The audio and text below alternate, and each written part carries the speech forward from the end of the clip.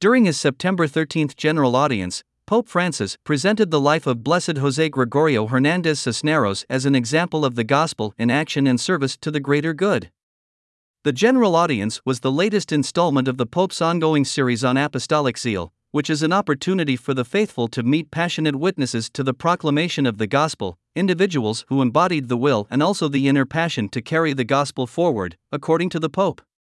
Wednesday's catechism focused on the Venezuelan Hernández, the people's doctor, and was the 20th installment in the series, which opened January 11 with the life of the Apostle Matthew. Hernández was the first Venezuelan layperson to be beatified. Pope Francis also took a moment to speak about the importance Hernández's mother played in passing down the faith. A federal appeals court panel has unanimously ruled in favor of a Catholic group that said a local government in Michigan violated federal religious freedom law when it blocked the use of the group's 40-acre property for estations of the Cross Trail. In 2020, the organization received a 40-acre wooded parcel in Genoa Township in southeast Michigan as a gift from the Diocese of Lansing. She planned to create a prayer trail with Stations of the Cross, a Catholic devotion that meditates on the crucifixion of Jesus Christ, as well as an altar and mural placed in an outdoor grotto formed by the property's trees. Genoa Township said the Prayer Path project was the equivalent of a church building and required a special use permit.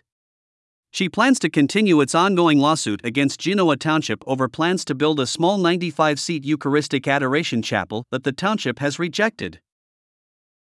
Archbishop John Wester of the Archdiocese of Santa Fe, in a Monday statement, defended the New Mexico governor's recent controversial executive order banning the carrying of guns in the state's most populated county.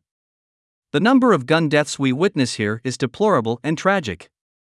I hope we can come together in New Mexico to address this issue," the Archbishop said.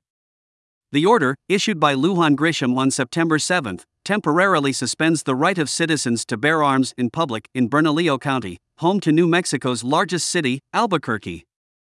Lujan Grisham issued the order following the deaths by shootings of several Albuquerque children in recent months.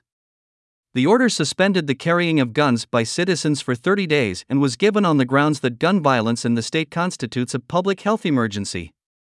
The Albuquerque mayor and police chief have signaled that they will not enforce the gun ban and that they will leave it to state authorities to do so. Today, the church celebrates St. John Chrysostom, considered the greatest preacher in the history of the church, and the most prominent Greek father of the church.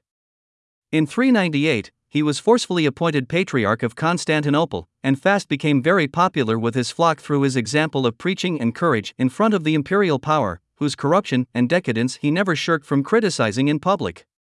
Chrysostom's many writings, especially homilies and commentaries on the Gospels, still exist and have exerted great influence over the centuries.